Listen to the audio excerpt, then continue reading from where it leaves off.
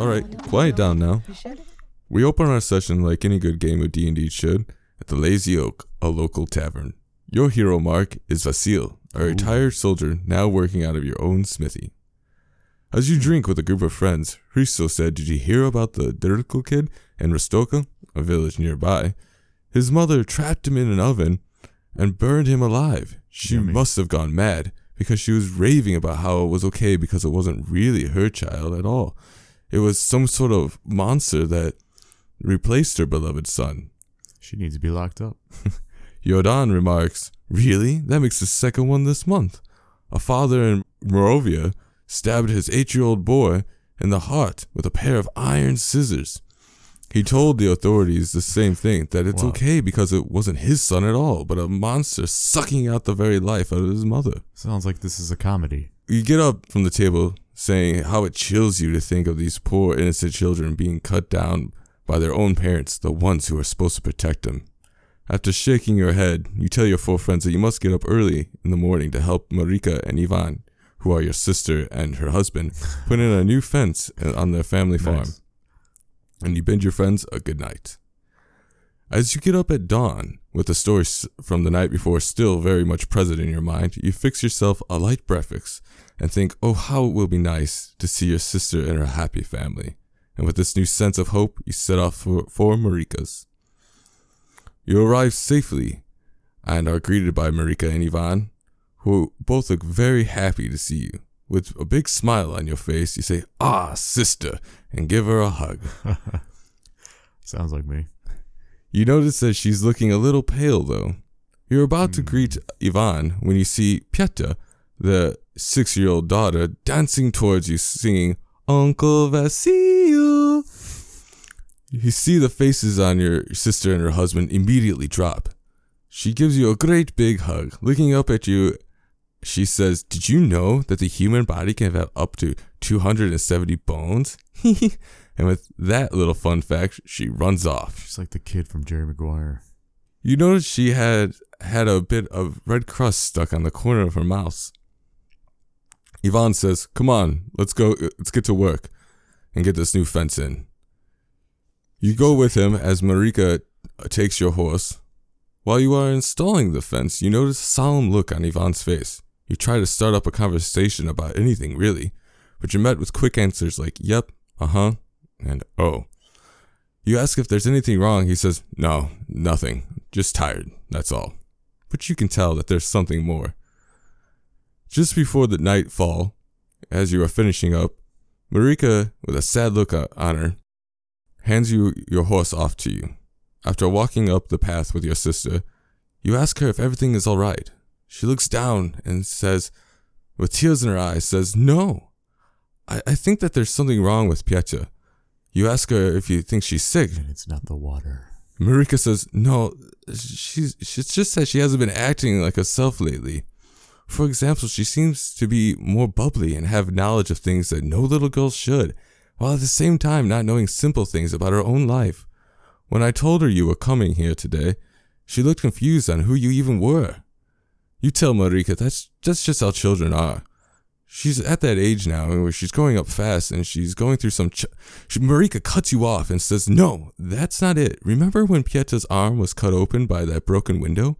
I checked. Her scar is gone. I don't think that's my daughter. I don't think that's Pieta." With the wind blowing Marika's blouse, you see a red circle of bumps upon her heart. With a worried look in your eye, you tell her not to do anything rash, that you will get to the bottom of this immediately. And as you hug your sister goodbye, you have a dark feeling that something terrible is about to happen. Well, Marco, would you play this one shot? Yes. It sounds like a little vampire child is drinking my sister's blood. Yeah, her real daughter's something's gone. going on, that's for sure. Well, with the red circles on her heart, and Yeah. red crust on the little kid's lip, Yeah, it sounds very vampirish to me. yeah, or some kind of creature that's replacing children, maybe, and the only way to kill them is with fire or iron.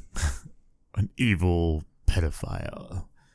Actually, I think most monsters, I think evil in D&D is often too pure.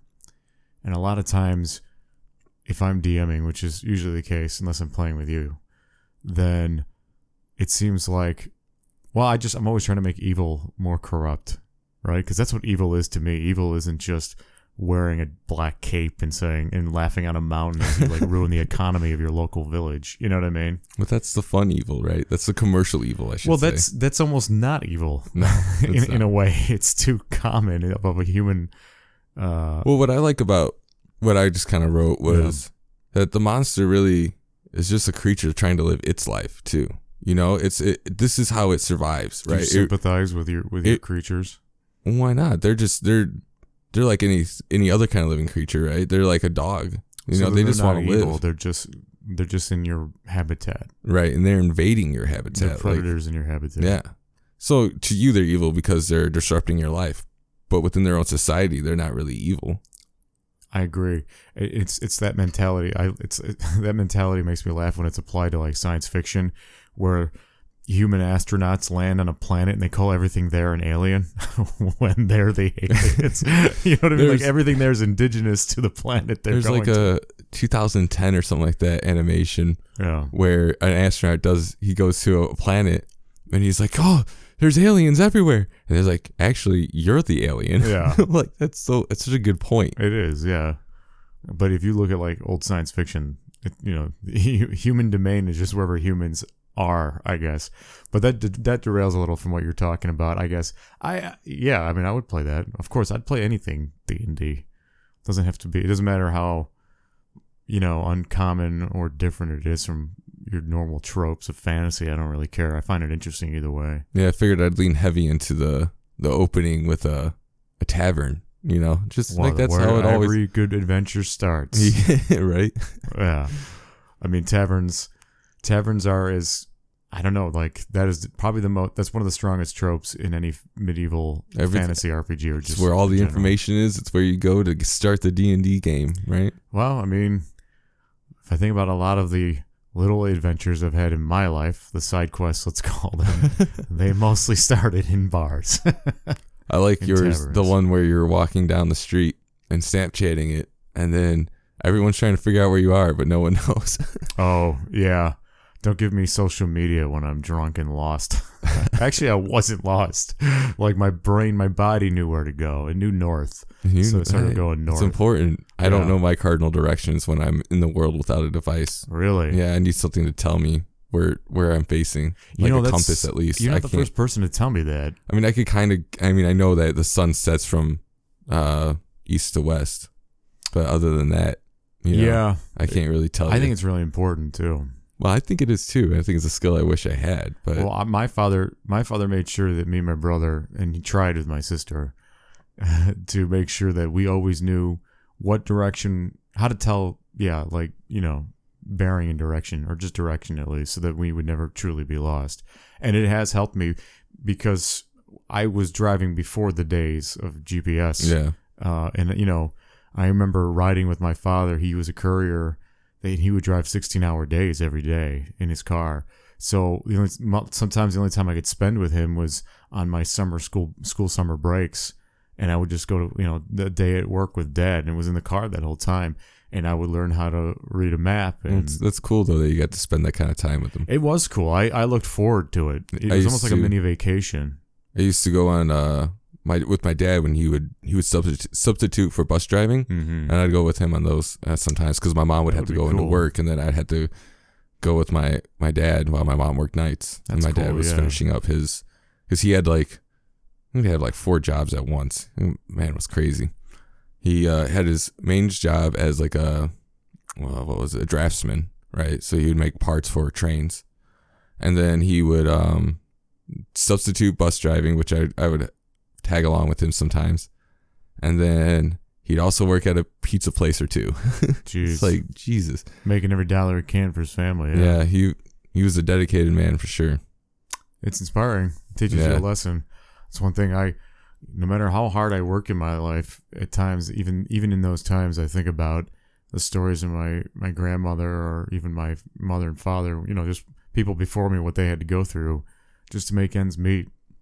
So I'm always thankful for that. Yeah. But boy, it's getting real in here. Let's get back to D&D. All right. Why do you play D&D? Well, I play D&D for the simple reason, like I think most people play D&D, it lets your imagination free. It lets you tell a story, I love telling, in a weird way, I love telling made up stories more than I do real stories. And I have probably as many real stories to tell as I do fake ones, if that makes any sense. It's a lot of work. Yeah, it is. And I don't know why that might, I guess, to me, my life stories are just things that happen to me. So to me, they're really usually not exciting. Right. But I've had other people tell me like, no, you should talk about that. You should make a podcast about that. But to me, what's exciting is what my imagination can come up with. And D&D is really fun. It's really good at letting you do that. And in a weird way, it helps you relax too. It sort of breaks the ice on the awkwardness that comes with sharing your imagination. We're being creative, like being an artist around other people, like streaming your art, right? Yeah. That's the way I look at it. It's like it's improv acting pretty much the whole time as a DM or as a player. It definitely that's what's really fun is that you just get to let your mind kind of go into this other world and then experience it. And if you have a good enough, imagination or you practice enough, you can experience a lot through that. You can, and I feel like I helped talk you into DMing. So now that you've DM'd and played, which do you like better? It's like, as a saying, apples to oranges, I think. Because having a character is awesome because you get to build one thing and focus on that. But what's really fun about DMing is that you're never bored during a session. You're never at a lull. You're always thinking. You're always conversing with the players, and you're always trying to move the story along or and problem solving on the spot. Yeah, and that's exercise. That's one of my favorite things about a lot of art mediums is the problem solving aspect. Like 3ds Max, that's my favorite thing about 3D modeling is that there's so many ways to do the same thing. As they say, there's 100 ways to skin a cat, right? Mm-hmm. But it's just fun when one way doesn't work, and then you're like, okay, I got to find another way, and then you find that way, and it's like so rewarding. Oh, I agree. And you learn more each time. It's like this is like the best. I agree because to add to that, one thing I love is when there's a problem and many people will say, well, that's like almost like it's an element of nature. Well, fire's fire and this problem's the problem. It can't be solved. It's like, no, it can be solved and I'm going to figure it out. Yeah. And that's exciting. Yeah, I agree. And DMing is definitely like that. It's a great exercise in multitasking and problem solving. So it's a tool in that way. Yeah. Have you ever taken any skills that you've learned in D&D into the real world? Oh, all the time, especially what I learn about people. And that may sound funny because if you're playing D&D, you're technically supposed to be role playing, right? Pretending to be someone you aren't, but that is so far from the truth. I feel like most people are just being themselves. They're letting loose. They're unedited. Yeah, it's personas. Like almost like they're like when you're drunk and you let thoughts. It is a little bit like free. that. It can be, yeah. It comes out in your character, especially if you get comfortable. It comes out, and yeah, no, I use it. I learn from it all the time, and I apply what I learn in other situations in life to D&D when I play, and vice versa. And you definitely learn about. That's why I like to play with new groups and new people, and even complete strangers, because you never know what kind of person you're going to meet, and it's always a learning experience. It's always enlightening. Yeah, no, I've learned how to negotiate a little better with people. Yeah, with people because of DMing. Because not just DMing, but just as a player character. One time I was at a hotel and we had this coupon, but they wouldn't accept the free night stay or something like that. So. My girlfriend at the time, she walked out and she went to go get some information from the car. It's like, no, this is legit and all that stuff. And the guy was just like, he was not having a good day. So I'm like, hey man, how you doing? You getting off soon? It's like, yeah, luckily I am. I've been working all day. And he just he just opened up once I started asking him about himself. And then he was like, yeah, it's no problem. We'll just get this whole thing squared away. And fix the problem instantly. Yep. It was so good. I was like, wow, I just learned subterfuge from DMing or playing. That's a really good example. That's a really good example because I agree. So I think of it as like manipulation, for lack of a better word. Yeah, but it's a good. But it's like it was good for both parties. Right. I got what I wanted, and he lightened up. You snapped him out of himself. Yeah, because he just in this funk, and he was not having a good day. He was already worked like 12 hours and was at one hotel. Now he's at this hotel, and maybe like, nobody spoke to him in any simple, real sense, or as a person, right? That's people, what I mean. You don't talk to the people that you're asking service from. You don't really usually talk to them as people. You talk to them as as an entity that owes you the thing that you want. Yeah, I've thought about that too, and to me, it's like almost like a simple courtesy. It feels like that's the courtesy, right? That's the way to be in a weird way. And what I mean is, because if you treat someone quietly and non-directly, and they do the same for you, then all that happens is the service, and that way no drama occurs. Right. So I feel like a lot of people... But generally, that's what I want. Generally, I think that's what everybody wants, even the person committing the service. Yeah. But every now and then... It's good to be recognized that you're a human. To interact, man. Like they're not androids, as we were talking about before. Yeah, no, I totally agree with it. And I feel like I apply it even more now. And especially now in 2020 with the way life has changed for at least hopefully temporarily for most of us here in the West, and specifically the Midwest. If it's any different anywhere else in the world, I wouldn't know.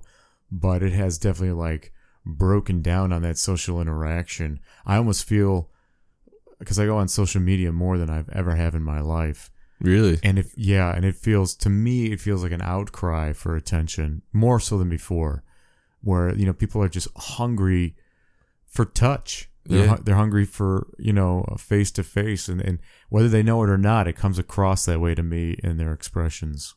Yeah, they're just like crying out into the void for someone that's how I see it. Yeah, to call back.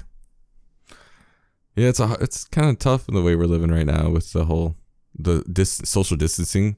I think that a lot of people that are recluse haven't really changed much, but you can definitely see it that like people have become a little more antsy, if you will. Definitely. Yeah. But hey, it's great for D&D. Yes, it is. There's lots of time to play D&D when you're on unemployment or you're just sitting at home or working from home. You can squeeze in a session here or two. But which is funny because we haven't played in a long time. I know, it's very frustrating. Like our whole group is like one person's gone at least once a week, and it's hard to can't really continue the story when you're missing a group. Well, that's why lately I've been more about, I think one-shots can be more fun sometimes than like a campaign. Campaign's a lot to like commit to. Yeah, but I like the campaign because then you're developing your character each time. I guess you could use the same character for every one-shot and say that's his canon history, and you're just playing at different moments in his life. Yeah, I don't see why not. I mean, it's all just to sit down and have a good time anyway. Yeah. I mean, that's what is at the core of playing pen and paper games is really socializing. Yeah, that's the main reason I play D&D, is to hang out with friends. I like D&D, it's cool, but we could be playing any other game or doing anything else. Well, the point is to hang out with my friends. Yeah. And this just happens to be a byproduct, but it's a fun byproduct. It's like I used to play Yu-Gi-Oh for that reason. I actually hate Yu-Gi-Oh. Yeah, the card game. I never got into those like Yu-Gi-Oh, Pokemon. Yeah. I don't know. Magic the Gathering. Well, like it's all similar kind of like basis. Mike mocks me. He's like, "Well, that's before your time, old man." But not Magic. I don't the even Gathering. think that's that like, is. Yeah, I grew up with Magic, and I never got into that. Yeah. I know. To me, it's all pay to win, right? You got to like spend hundreds or even thousands of dollars to get the best cards for the best decks. Yeah, but then that's Warhammer too, right? It's very much like that. No, it isn't, because even though Warhammer is ridiculously expensive, especially now, tabletop war games are limited by your points that you spend creating your army. So if someone spent $1,000 on their army and his buddy spent 500, you're really just limited to that 500 army. It doesn't matter that you have all those extra troops, because you can only spend what the agreed upon point value. Really? Yeah.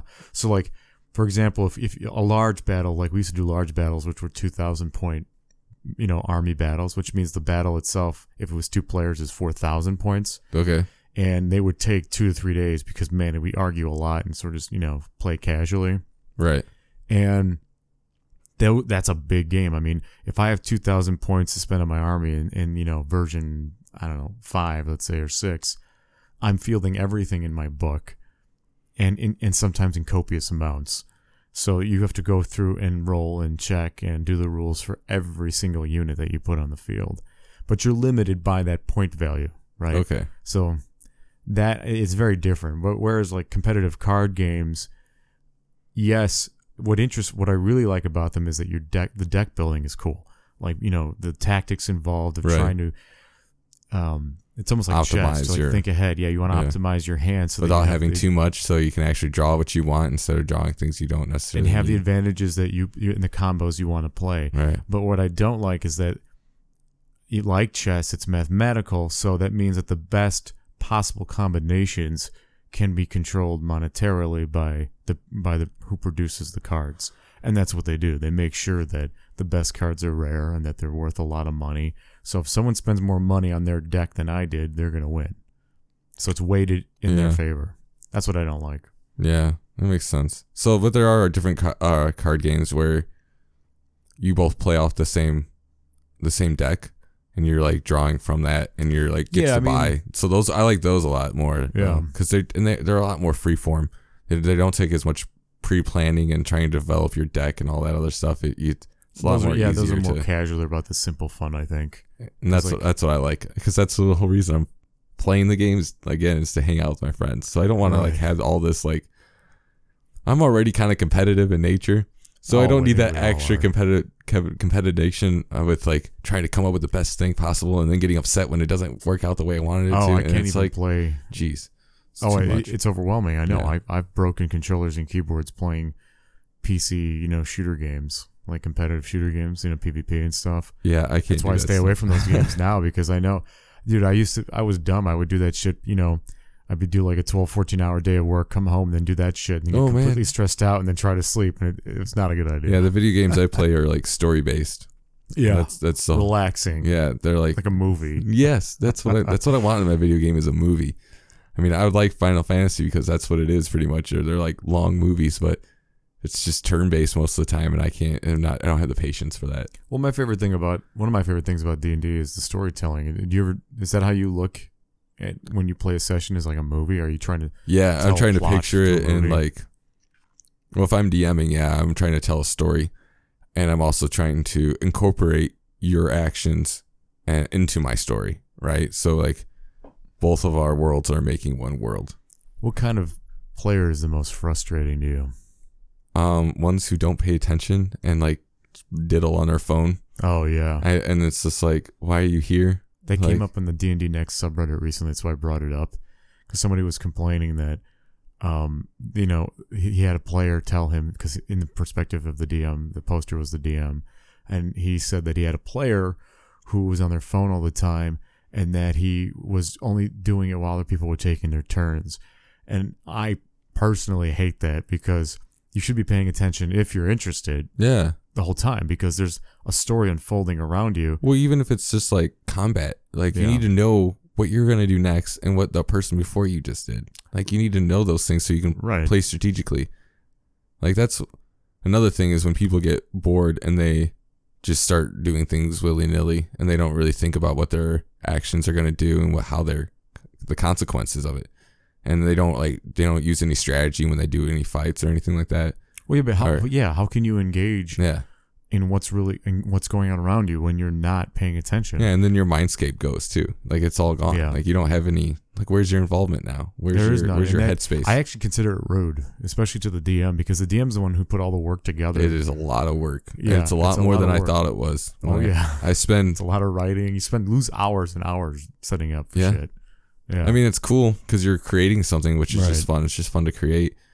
But it's also like, hey man, I did this for you, and now you're just like on your phone. Like, come on, let's like have this I time think in together. the future, I'm gonna go back. Yeah, the next time I DM in person, Yeah, just like it's gonna be pencil and paper. yeah, no phones allowed. No phones, no digital devices of I any think that's a kind. good idea.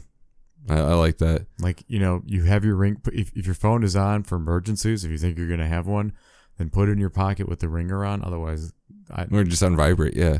just leave it alone. Yeah. Don't take it out to text or nothing. Like, I mean, and how hard is that really to just say, look, for the next 3 to 4 hours, I'm not going to use my phone? Is that really so difficult? No, I don't think it is, because Yeah. when I hang out with someone, I don't I don't go on my phone. Yeah. When I'm with someone, when I'm watching a movie or Right. when I'm just like hanging out, my phone is in my pocket. The only time I ever like pull it out is if I do get a call and I need to take it because Right. you know I got things going on. you Right. know? Yeah.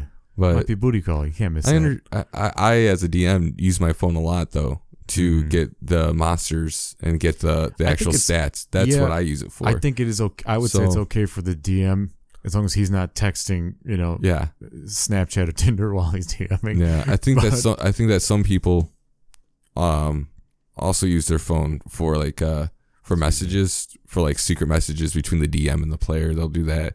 And I don't care even for that. Go back to, I used to have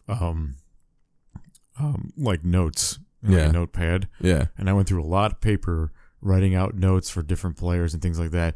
The way I made it, the way I would do it is like, rather than making it completely out of character and then just people thinking, meta about what's going on, like, okay, obviously the DM is communicating with this player like in secret, then it would be only when the NPC actually hands them something, right?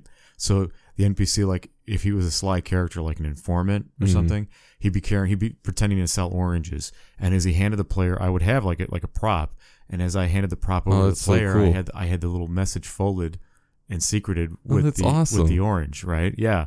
So that way, if they wanted, they could read it in front of their friends, right? And I would consider that in character, right? But if they wanted to keep it secret, they'd feel it and they go, oh, I got a message, and they look underneath the table. Oh wow! And they read what it says. So now cool. they know something that the rest of the party doesn't. And I did that on like persuasion rolls and like diplomacy rolls. Not intimidation, but diplomacy and persuasion. Mm-hmm. But bluff and intimidation, this is going to 3.5 D&D.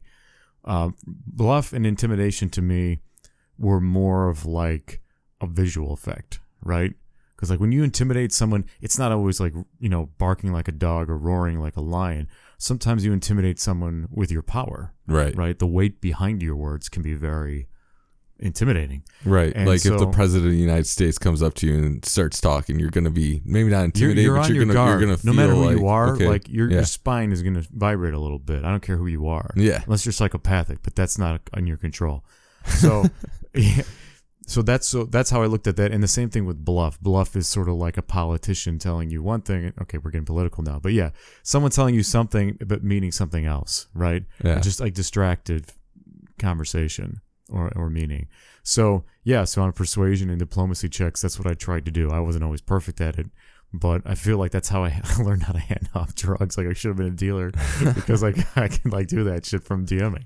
So another life skill from D&D. How to deal drugs. With oranges. That's one of the things I've been wanting to do is add more props in my D&D. Props add a lot. 'Cause music. And one thing, go ahead. I use music a lot, yeah. Yeah, that's one of my favorite things is to have like a speaker going while we're playing. It really sets that tone in the atmosphere. It really helps. Yeah. But I wanted to start, I've been learning Japanese, so I've been practicing writing a lot. So I have all these notes and like pieces of cardboard and just strewed across my room. Japanese gotten great, yeah. And so I want to use those and just throw them to the party. And it's like you find these in a room, just scattered around. It's like have them decide what these mean.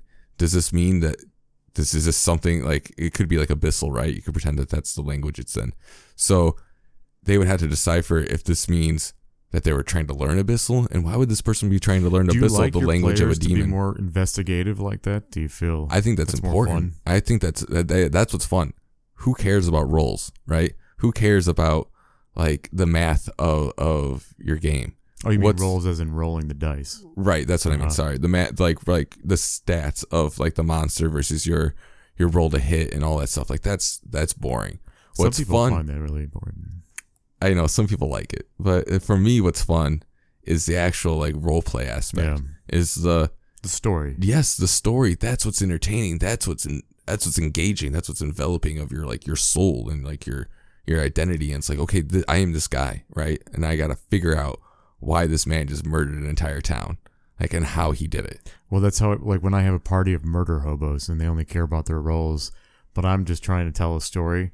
I feel like that old like joke that my grandmother would tell where she'd say, bird and a fish can fall in love, but where will they live?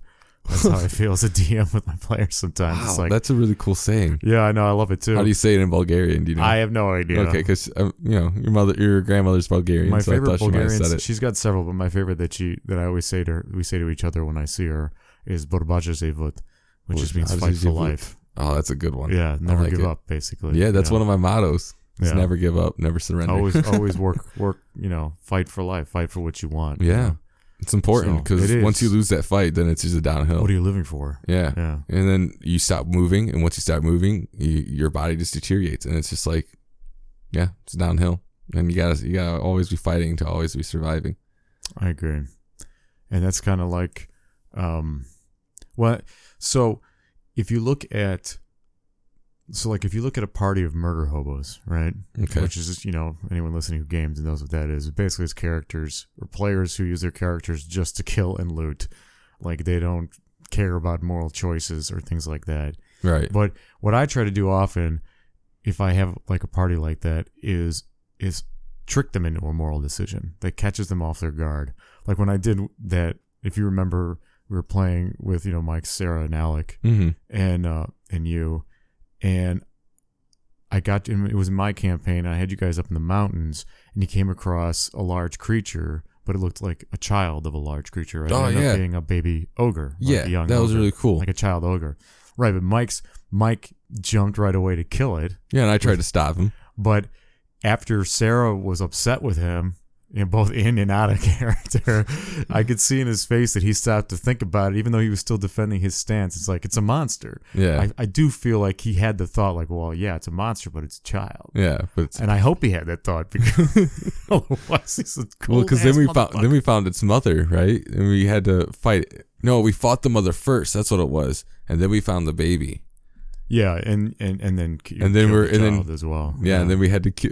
And then he decided to kill the child not only because it was a monster, but how would it survive on its own because it's a baby? I was like, I mean, that's a good point. But reason still, his murder into mercy, or his mercy into murder. have you ever had to kill an animal because as Oh, it was yeah. dying like Yeah, that? yeah. That's so sad. I saw it done once. There was a raccoon with a broken leg that once it fell off a fence, and then my dad was like, we had to like end its suffering. And I was like, as a child, I was probably 8 when I saw this. I think And it was about the same age, actually. It was really profound as like Oh yeah, as a kid. it Like hit your gut. well, I was just like, it was a whole new understanding of life that Yeah. like a mercy killing is a thing and what that means, and like it's like, yeah, but I mean, again, it applies to D&D. Like what we did, what Mike did, we decided it was a mercy killing at the end. Yeah, and that's what interests me a lot about playing D&D, and something I pay attention anyway to, the mannerisms and idiosyncrasies of people. I love to people watch. I love to learn from that. And D&D is really great for it, because when people play D&D, when players play D&D, they, no matter how tightly wound they are, they eventually relax. They get to a point where they feel comfortable, and they open up more about their inner personas by applying them to their character. Yeah. And some characters, so like the way I look at it, and you can tell me what you think, is there's two types of role players. There's role players who are like, I would say I fall into the first category. There's role players that use their different personas to play with different ideas of character. Yeah. right? I think you do a good job of playing different types Thank of you, character. man. And I enjoy that. So, I like to experience, I like to play and test the different parts of me in my characters, right? Both emotionally and intelligently. And then the second category of role player, I would say, is the person who is, regardless of character choice, the same person spiritually, like morally. Yeah, Like they they're play always the themselves one. for the most part. Yeah, in they an really do. They exaggerated play sense, themselves. which I think I kind of do. Yeah. I think I play myself the most because I'm always like chaotic neutral Mhm. as an alignment, Mm-hmm. which is like my character's like morals, if you will. Yeah. So I think that's for me. That's just easier that way. It's the easiest way to play my character because it's the most free and aligned with my own morals. So it's just way easier that way. I have played More characters. recognizable way to introduce to role play. Yeah. Yeah. And I have played characters like couple lawful good characters, but I just don't have fun with it because it's like I feel limited and I feel like I have to do the right thing all the time, and it's like she just gets boring for me. But I feel like for some people, they actually like that constraints, and they also like playing out like how would it be to be like a Superman-esque character who's like the moral high ground, always good. Yeah. Well, pen and paper gaming has become way more commercialized. It's been sort of like a renaissance, a resurgence of it, I would say, in like the last 5 years especially. What do you think? How do you feel about... here's what I have to say first about that before I ask you this question, is that one thing I feel it has done, especially with like, Critical Role and shows about pen and paper gaming and streaming it and things like that. Yeah, like Stranger Things even as a... Right, yeah, the way it's show found its way about... back into like regular media, let's say, right? Mm-hmm. Is that it's now role players are very video game developed. Does that make sense? Yeah.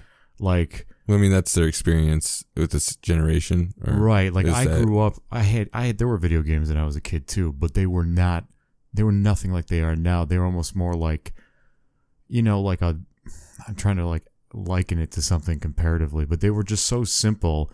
They were more simple than board games, right? When I was a kid. Yeah, like they were so constrained by the technology at the time. And so there was no paper, graphics. No, right. I mean, so pen and paper gaming was still the best graphics around, so to speak. And I still think it is today. But what I mean was nothing compared with it. Right.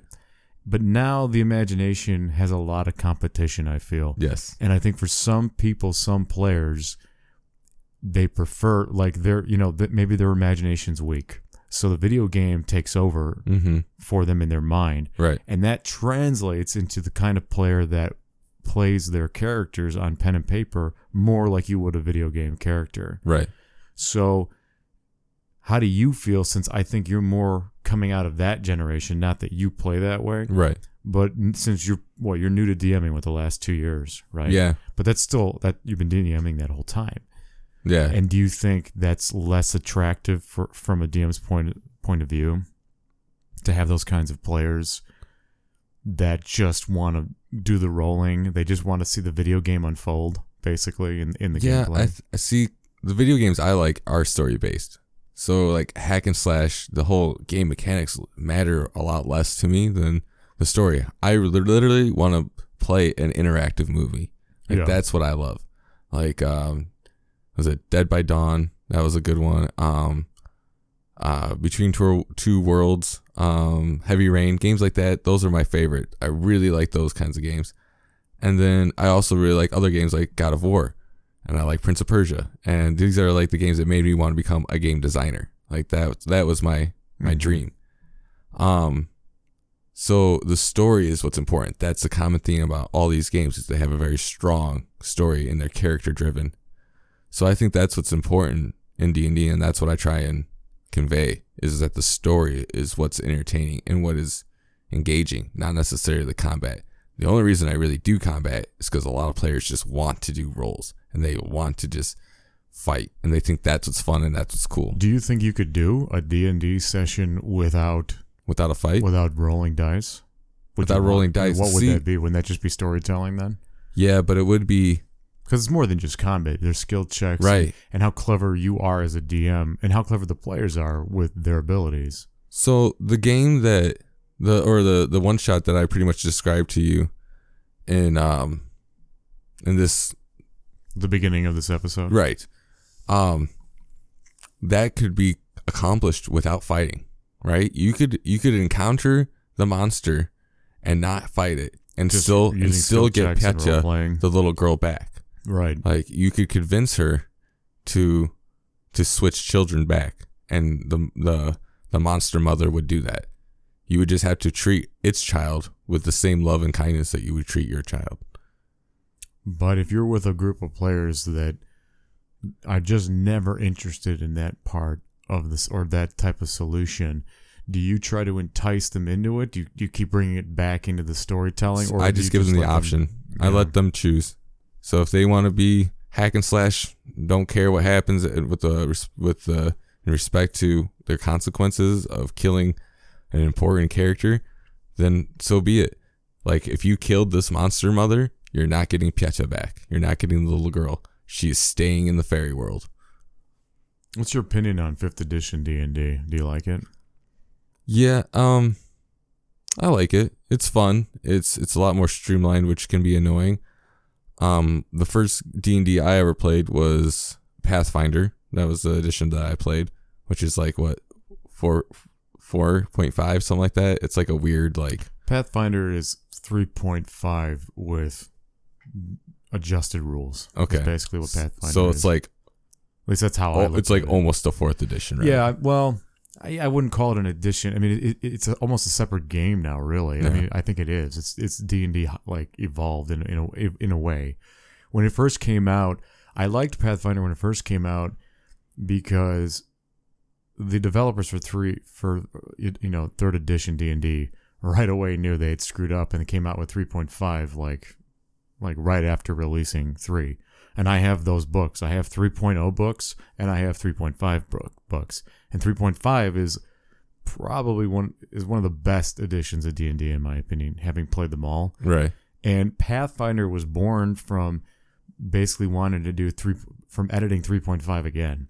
Okay. And when Pathfinder first came out, I liked the idea behind Pathfinder then because it simplified some of the skills, it grouped some of the skills, kind of like what 5th does. Oh yeah, but 5th is like to an extreme, right? Yeah, that's a problem. That's a problem I have with 5th is that 5th is great for introducing new players to D&D. I think you're right. But it's very much, it's funny to me because people that don't like 4th say 4th is a MOBA, that it's a design for a board game or a video game. But to me, it's more interesting and complicated and nuanced than 5th. Yeah. Because in 5th to me is like D&D for dummies.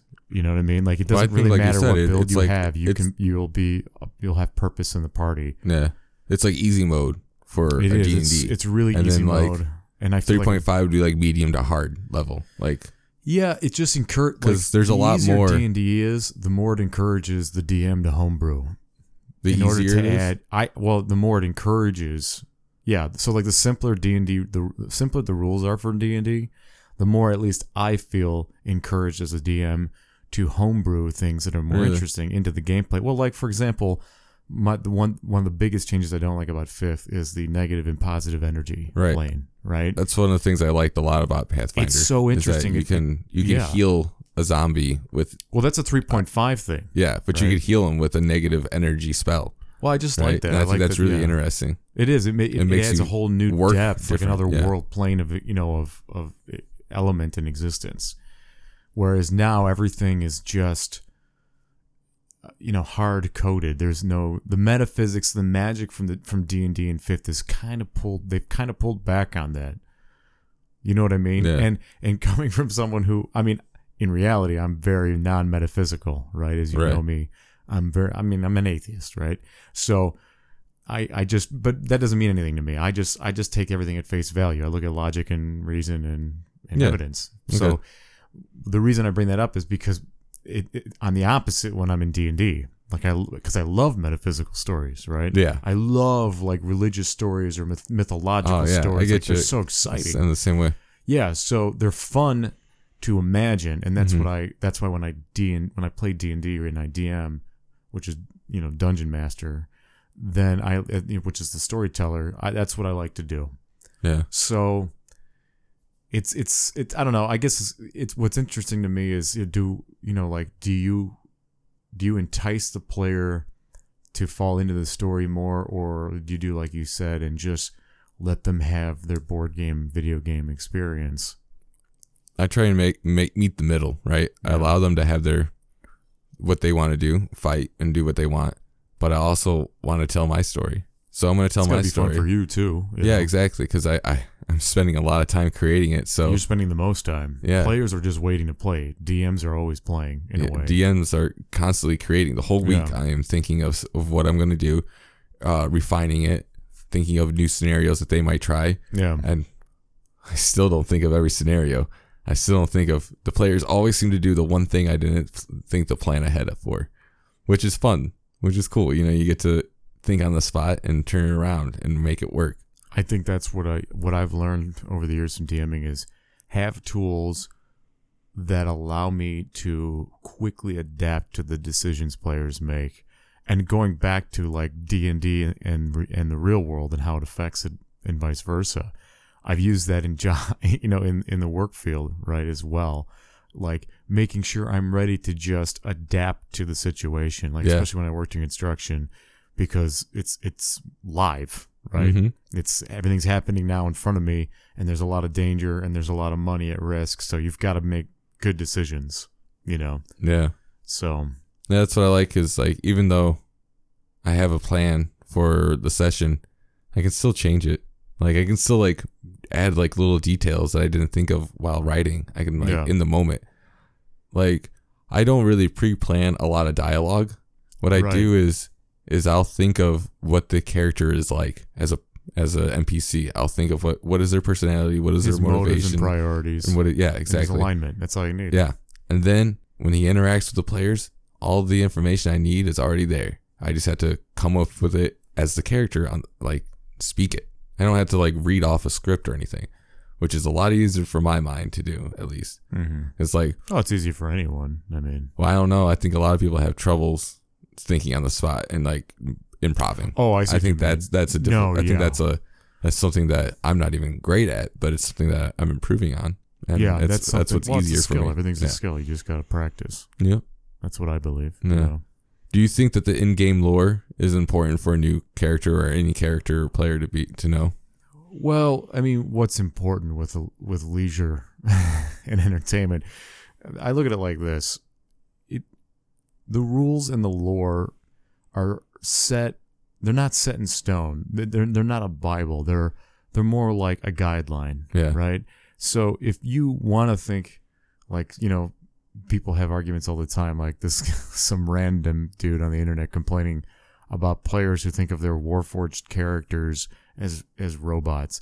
I don't care if you do that. If I'm DMing, that's fine. That's part of your fun. And really you're not totally wrong, because many Warforges from Eberron setting are portrayed as sort of robotic, right? They're programmed. They have simple drone-like, algorithms, right? Or well, protocols. They're material and magic in nature. Meat. Yeah, one was built to do alchemy. One was built to cook. One was built to be a soldier. So that is robotic in nature. So I don't mind if the player wants to do that. But they got souls, right? Yeah, I guess they do, but again, that's where do you play with that in current edition D&D for as far as metaphysics are concerned. So yeah, the lore is not that important to me.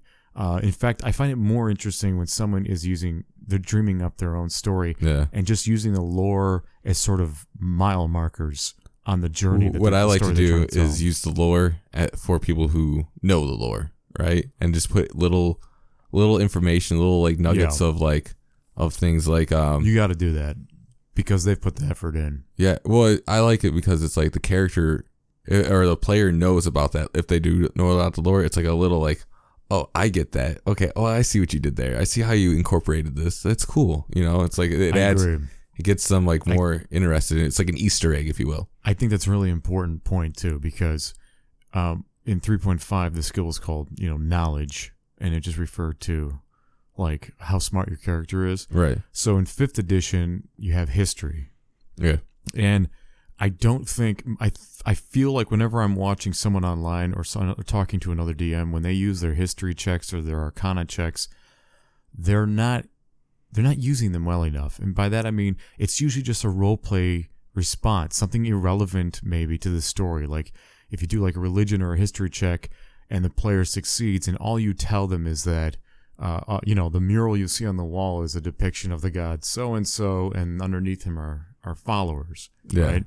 I feel like there should be more to that. I think that history and arcana checks should be more like puzzle checks, and sort of giving. So if the party's trying to solve a problem, and it's puzzle in nature, right. Like it's complicated, then someone with good history in arcana should be sort of shortcutting the problem for the group, finding like a primer to the solution, right? And that's how I like to use those skills, because it's way more rewarding for the book nerd, the librarian in the group, so to speak, right? The knowledge nerd, and those players. That's how they want to be rewarded. They don't want to be rewarded with loot. They want to be rewarded with being the guy who figured it out. Being able to use their skills. To use their brain. You know?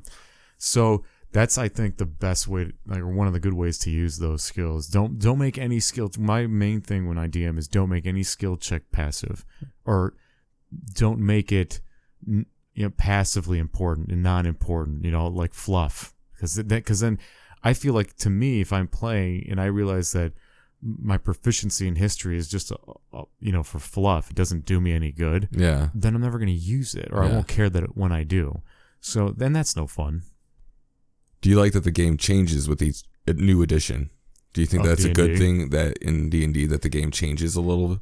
I do think that's a fun idea. I don't know if it's always good. And I say that way because I like when they try new things. And that's what I liked about every edition of D&D up until 5th. 5th is just falling back on 3.5 and then smoothing it out, making the planescape for the rules, for the experience, just really easy to understand and streamlined. Yeah. I'm not a big fan of that. And my bias is probably because I grew up with, 2nd edition. And that 2nd edition really wasn't fun. Like, the rules were ridiculous. They were complicated. They were clearly written by, like, I don't know, a math wizard or something. But that wasn't us. We loved it because it was just something to like create a foundation for our gameplay. I like the changes in 3. I like the changes in 4th, and I hope they go back to that with whatever next edition of D&D they do. I hope they introduce. I like the reintroduction of new ideas and new systems that keeps it fresh while still being a D20 game. So would you want it to be easy like 5th edition is, but with more complexity in the sense of like within the world and like the negative and positive energies, being able to flank and putting more of those kind of aspects? I do think, I think a lot there's the rules for complicating, let's say, the experience are vague, and I more than any other edition of D&D, there's no, in other words, with 5th edition I have homebrewed the most rules, and again, it's a lot of bias. I'm really backpedaling on old things I like from previous D&D or gameplay sessions, and I'm just constantly bringing forward into future. What if like the gameplay. Next edition of D&D had like level system in the sense of a player? So there was like easy mode, medium mode, and then hard mode. So you could kind of that's like what you had. You could kind of like adjust and add more rules as your skill level goes up. That's exactly so what. you can. Yeah. You can like have now. Okay, so now that you understand the basics, you can now add flanking. You can now add different kinds of energy levels and different like negative energy, positive energy. So you could heal a bad guy with or a negative creature with negative energy. Well, do you think that would be a good thing to like add new levels like that in this within the same edition?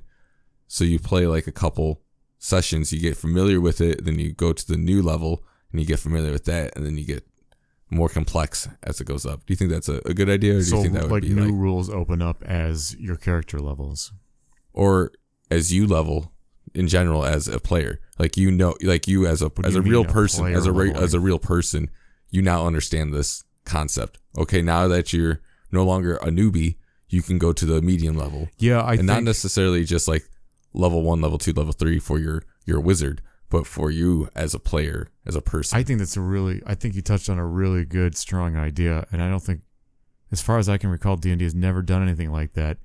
I think the next the version of D&D should do something like that. I think when you hit level, because like what 5th does is when you hit level 2 and level 3, you choose your path for the type of class you're currently in, things like that.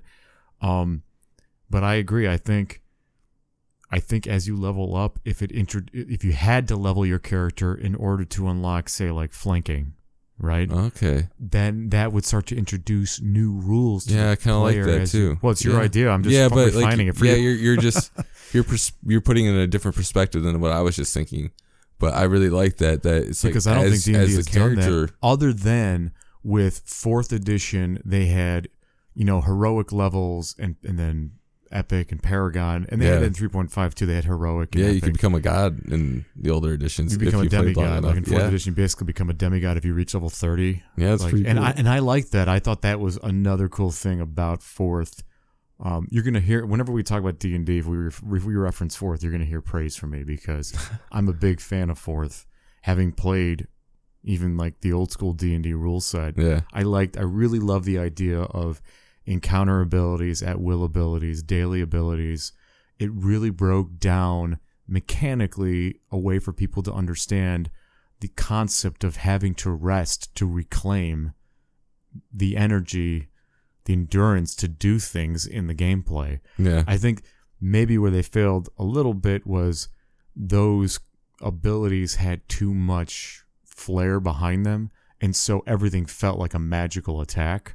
I think that's where people kind of lost connection with their character there. Like even a fighter or a warlord, some of the way the abilities operated felt more like magic than something physical. So I think maybe that's where some of the communication was lost with the player and the character and the rules. But the concepts for Fourth are excellent. That's what I really like, is how the systems operate themselves out of character. Right. And that's completely missing in Fifth. I feel like Fifth it's just so dry. It really is. It's a doctor's office. It's boring, Yeah. But like I said, I think it is a good opener. It is. And for people who haven't played before. It's still before. D&D, so I don't want to shit on it too much. Yeah. It does still bring people together to play. And really, there's got to be more people playing D&D now than ever in history. I think you're right, because it's exploded. It wasn't cool, to play D&D. It was a nerdy kid game. Oh, dude, you have no idea. Now it's like everyone's playing. Actresses and actors are playing D&D. Like Hollywood stars are doing this. Dude, you've got when I grew as a kid, when I was playing D&D with my friends, I felt like it wasn't conscious. We didn't talk about it, but we did keep it a secret from our other friends or from other people in school. Yeah, because you were just a total dork if you don't liked fantasy books and fantasy games, yeah. right? And yeah, I've told this to other people. Guys younger than me, that like you got it so good now. You can go to a comic, like when I went to like comic cons, conventions in like the 90s, like early 90s and late 80s as a kid, like a young teenager. Mm-hmm. Dude, you didn't see women scantily clad. I don't think you would see a woman.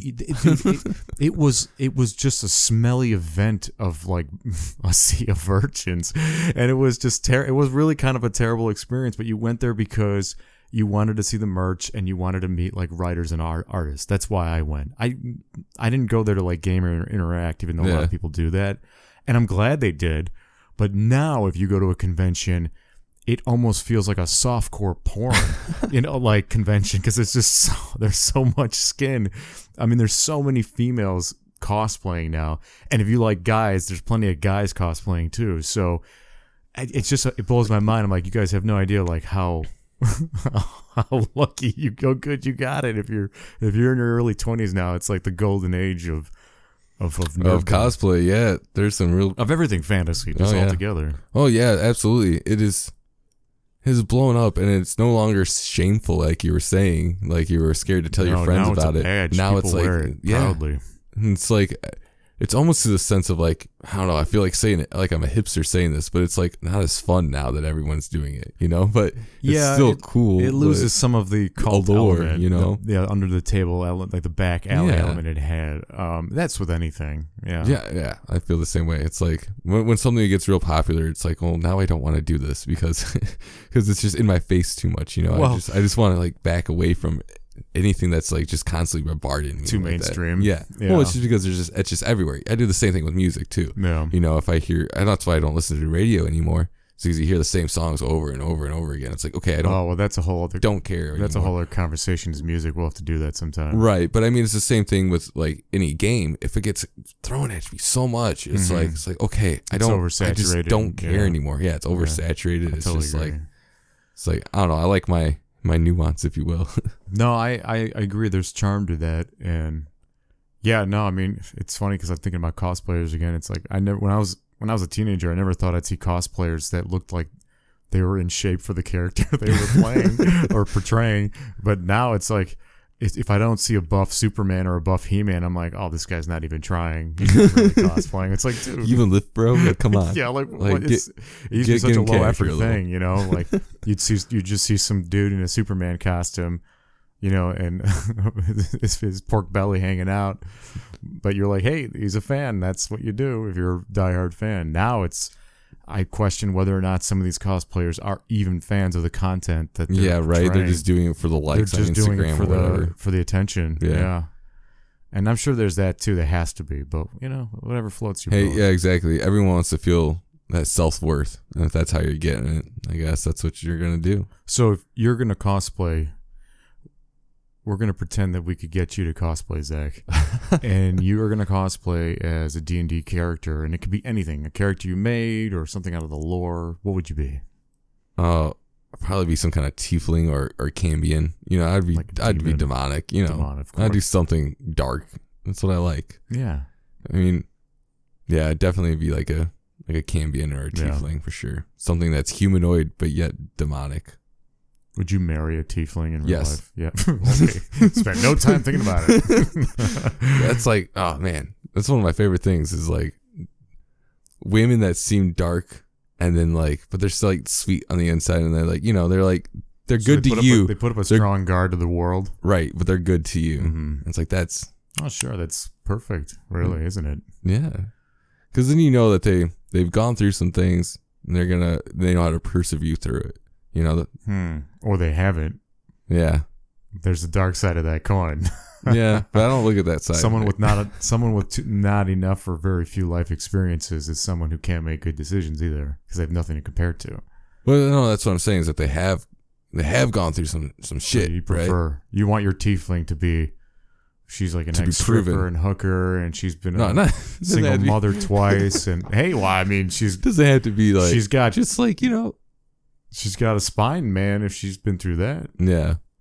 and after all that, she wants Zach the tiefling. It would be good stuff though. Yeah. Now that's all I can think about. I'm gonna get a demonic woman. All right.